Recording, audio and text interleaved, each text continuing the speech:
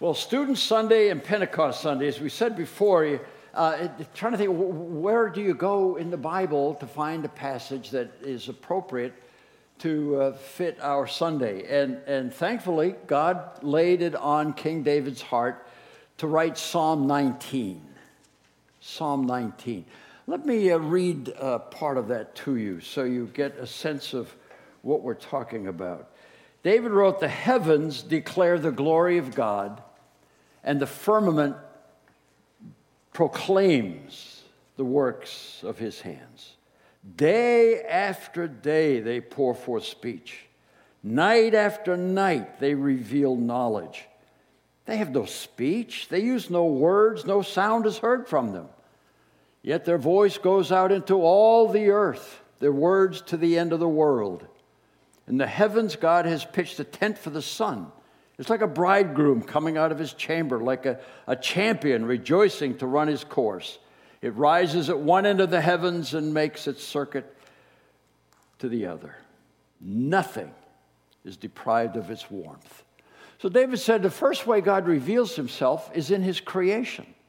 That's surrounding us, all around us.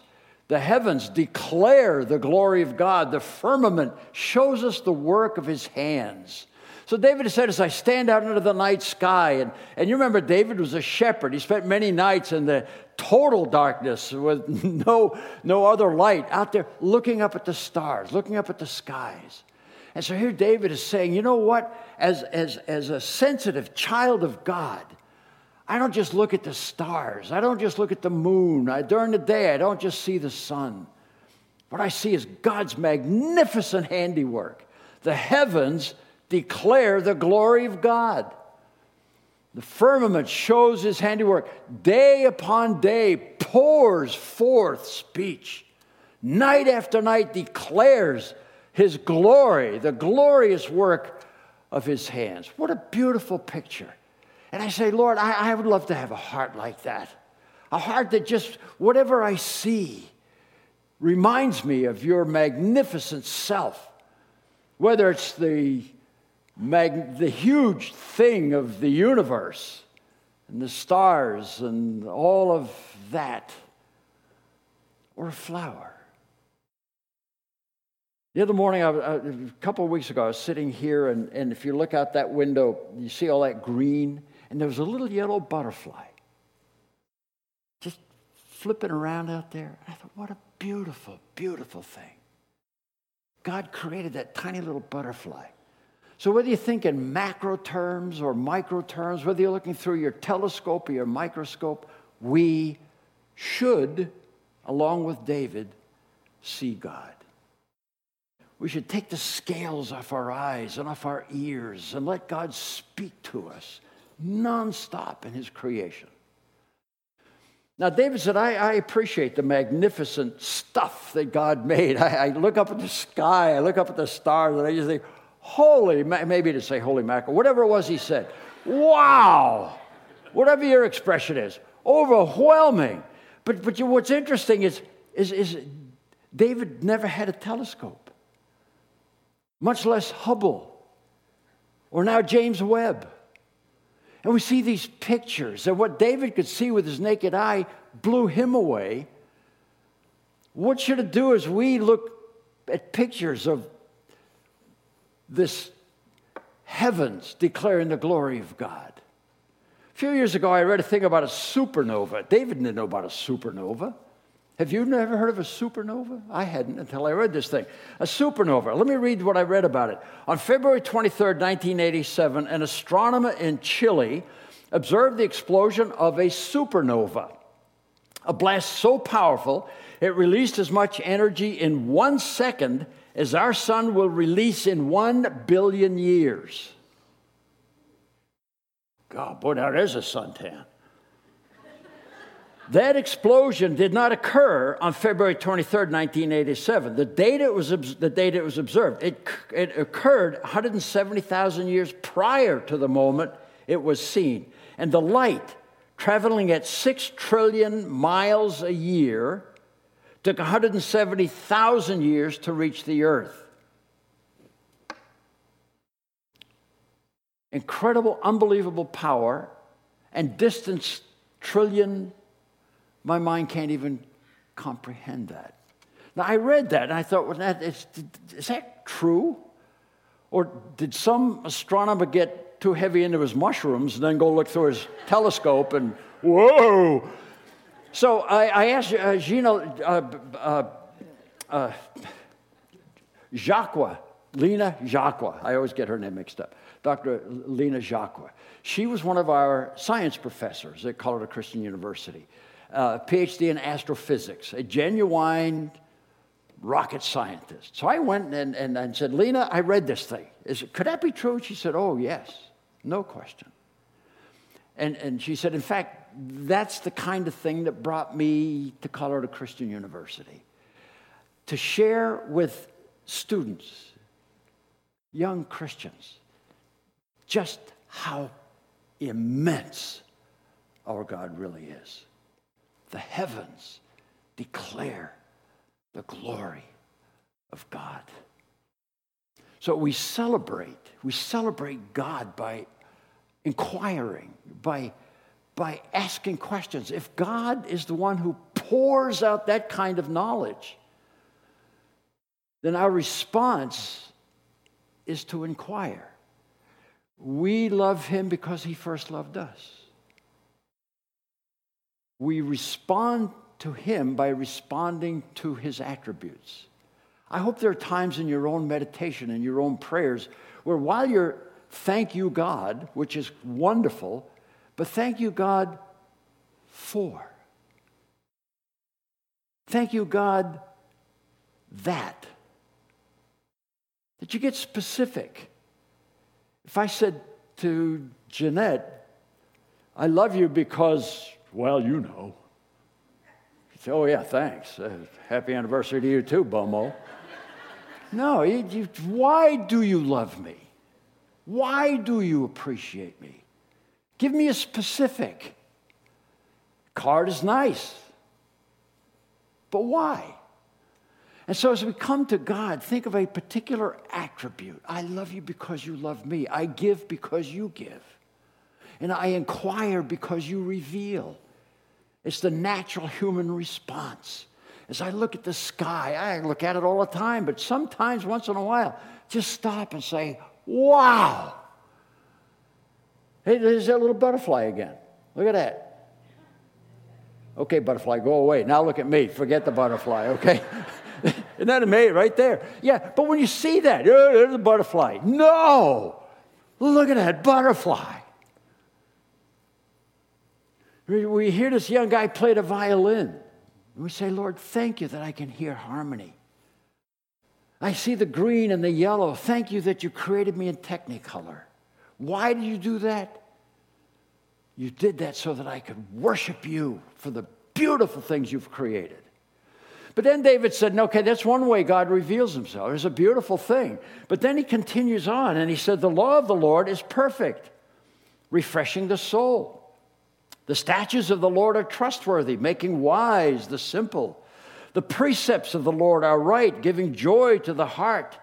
The commands of the Lord are radiant, giving light to the eyes. The fear of the Lord is pure, enduring forever. The decrees of the Lord are firm, all of them are righteous. So in 6 different ways, David talked about how God not only reveals himself in general revelation through his creation, but he also reveals himself in special revelation through the Scriptures. And he picked 6 different ways of talking about God's special revelation, God's specific revelation. I see the stars and I worship God in one way, but I come to this book and I see, okay, that's general. I get the big picture, but now I get very specifics. I learn more about God. And so these 6 words, this is poetry, okay? And poetry is written mostly in most of it is 2 lines, and the 2 lines correspond. Some people call some forms of this literature, what's the word? Anyway, they almost match, but not quite. synonymous parallelism. I couldn't think of the word. But they're not exactly synonymous. And so saying, okay, he's saying the same thing twice, but he's putting a little bit of a twist, putting a little bit of an angle on it. So 6 different times he talks about the Bible, of course for him, the law. And so the first thing he says is the law is perfect. And that's the word Torah. Most of you are familiar with the word Torah. And Torah is just the general teaching of God. It's not referring, it's used of the first 5 books of Moses, but here, as David using it, he just says the ethical, moral principles, the ethical, moral code of conduct that God has given us. He talks about God just all through the scriptures. God teaches us how to live. The statutes of the Lord. This is a solemn statement made under oath. It's a promise. The statutes of the Lord, the promises of God, the precepts of God. These are specific policies and guidelines. Now, if you're an elder or a deacon, you were here yesterday, and we know Bill Bramer is a policy wonk, and he has all these policies. Well, God does too, so Bill's not the first one. Policies, just ways to live life. These are the rules, regulations. This is how it works. The precepts of the Lord, the commands of the Lord. And here he gets down, these are like the 10 commandments. They aren't the 10 suggestions, they're the 10 commandments. The commands of the Lord, do this and don't do that. The commands of the Lord, the fear of the Lord. These are instructions offered by God to teach us how to worship him, how to relate to him. The decrees of the Lord are the judgments, the determinations, the decisions of the Lord. So these different ways David talks about God's holy scriptures and the way God instructs us. The law of the Lord is perfect. The statutes of the Lord are trustworthy. You can trust them. The precepts of the Lord are right. His principles, his guidelines, they're right. The commands of the Lord are radiant. They're obvious. They're clear. The fear of the Lord is pure. The decrees of the Lord are firm and righteous. The law of the Lord is perfect. It refreshes the soul. As I think about God's ethic, God's principles for how we should live life, refreshes the soul. I know how to live. I can come back to where I belong. The statutes of the Lord are trustworthy, making wise the simple. How do I get smarter? David said, by studying the statutes, the solemn promises of God. The precepts of the Lord are right. They rejoice the heart. I'm glad, I'm thrilled to know what God wants for me. The commands of the Lord are radiant, enlightening the eyes. I know how I should live. The fear of the Lord is pure. It endures forever. It's always in effect. It can be depended on. The decrees of the Lord are firm and righteous. So he just goes through line after line of saying, yes, God reveals himself there in general ways, and he reveals himself here in very specific ways. Praise God. He's the God who reveals. How do I respond to the God who reveals? I glory in the stars and the butterflies. And I glory and I learn from this very specific, beautiful book. Is there a more valuable treasure on this planet than this thing? Marvelous, beautiful thing. And just as we see the power of God in the supernova, we also see the power of God in a man named Gulanuk. You can't all see this. You should. Isn't he a beautiful man? He lives in western Papua, or he lived. I'm sure he's gone now. Jeanette and I and the boys went there. I was doing some workshops for a missionary aviation fellowship, and we lived in various places around Indonesia, around Papua New Guinea. At that time, it was also called Irian Jaya. Gulanuk was a fierce warrior. He had killed many men with his Stone Age axe, with his spear, with his arrows. And he had eaten many men's hearts and livers to gain their spirit and their strength. When he became too old to be a warrior, he became the village spirit man, a deeply demon-possessed man. He could do things that you wouldn't believe if they weren't so well documented by so many people in their own village and in other villages. When we took this picture, he fell in love with my wife, Jeanette. He just followed her around, and I was getting jealous. You're not going to leave me for this guy, are you? Anyway, so Leon took a picture of him. Leon was the missionary who went there, this Stone Age tribe. And at the time we knew Gulanuk, he was in the Mulia Bible Institute. You see, Leon went there, and he was the first white person they had ever seen. They were going to kill him a number of times. I'll tell you this story another time. I don't have time to go into the details of this story. When we got home from our month in Irian, in Papua, we picked up our mail, and there was a Time magazine in our mail. On the cover of one of those issues of Time magazine was Leon Dillinger, the missionary, whose first son is named Chris, after the same man my son is named for. So we didn't go there to see them. We went there. But anyway, I'll tell you that story another time. Why was Leon on Time magazine the missionary of the year? Because some anthropologists had gone there. You know, the typical Irian Jaya family was a mother, father, 2 kids, and an anthropologist. And they were studying these people. Like, what in the world is going on? And the reason they honored Leon is he never told them they had to change their way of life. They were still naked, but they no longer threw their babies in the Balim River as a sacrifice to the god. They no longer had the men's hut where the men lived all together and they just went out and impregnated a woman as they thought it was good so they could reproduce their tribe. The women lived and took care of the kids. They no longer ate the hearts and livers of their enemies. They no longer initiated war.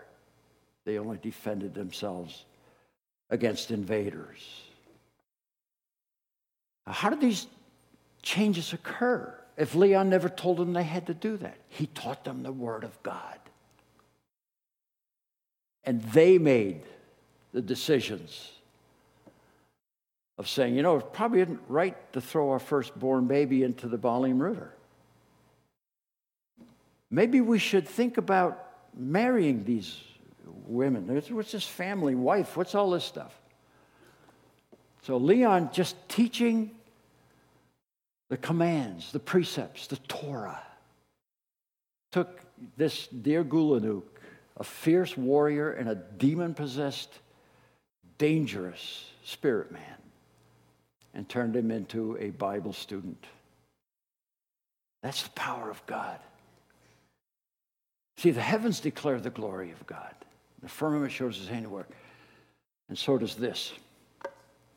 Didn't look at my watch. Brad said, don't look at your watch, because then everybody else does. They wonder if you're going overtime. So I put my watch here now. I said, thank you, Brad. So stop looking at your watches. Guy says, no, I'm not looking at the time. It's a calendar watch. I'm wondering if it's still Sunday. All right. Now that I've woken you up. Now, some people say, okay, you've got these 2 kinds of revelation. You've got God reveals himself in his creation, and God reveals himself in Scripture. This is general revelation. This is specific revelation.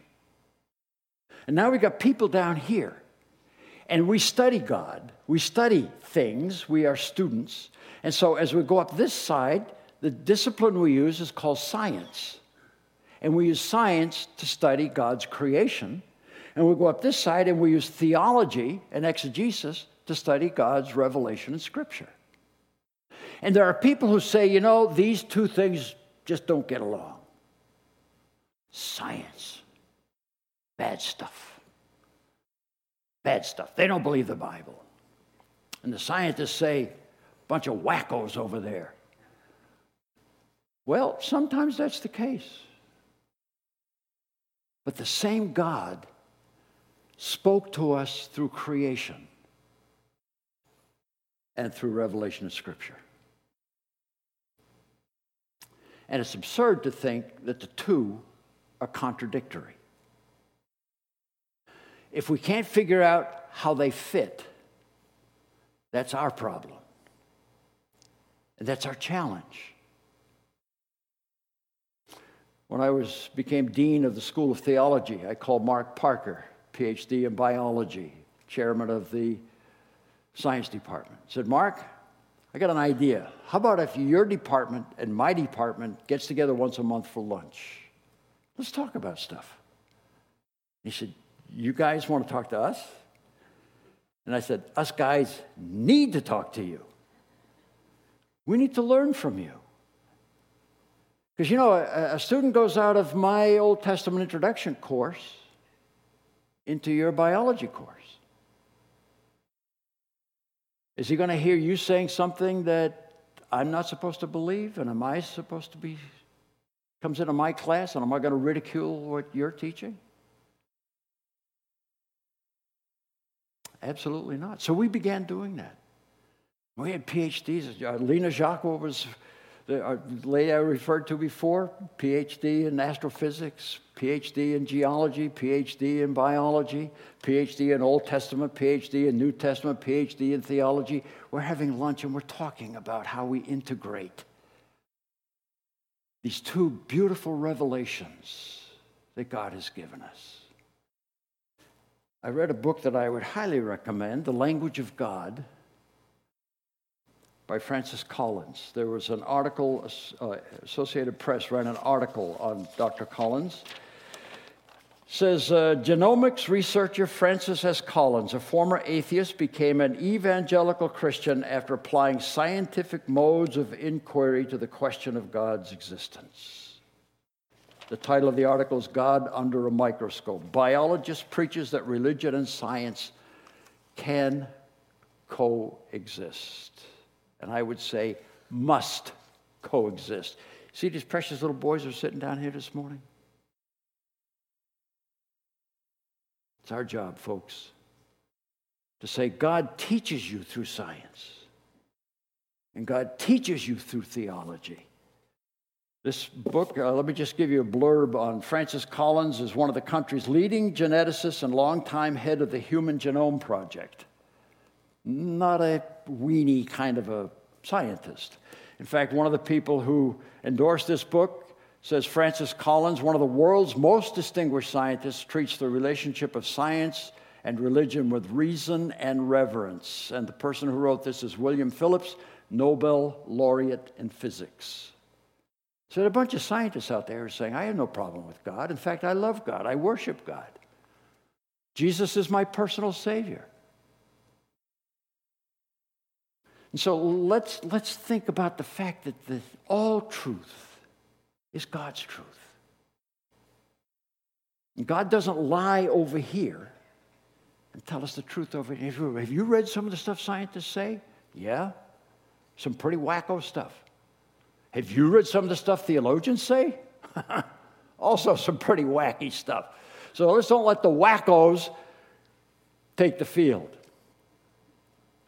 It's folks like us who say, I haven't figured it out yet, but there's some way that the scriptures and the science at every point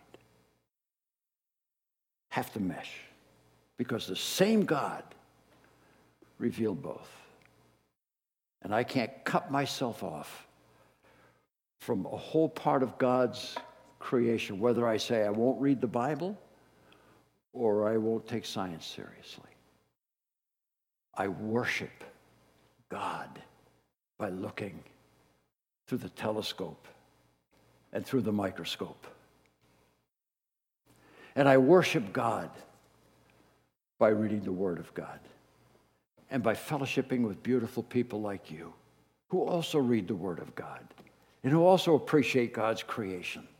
And together we grow, and what a wonderful, beautiful privilege it is to be men and women who God created with a brain that can comprehend the beauty that He has put all around us, and the specific instructions and encouragement that he's put in this book. We serve the God who reveals. We serve the God who sent his Holy Spirit to lead us into truths that are beyond our normal comprehension. We worship God as inquirers because he is the God who reveals.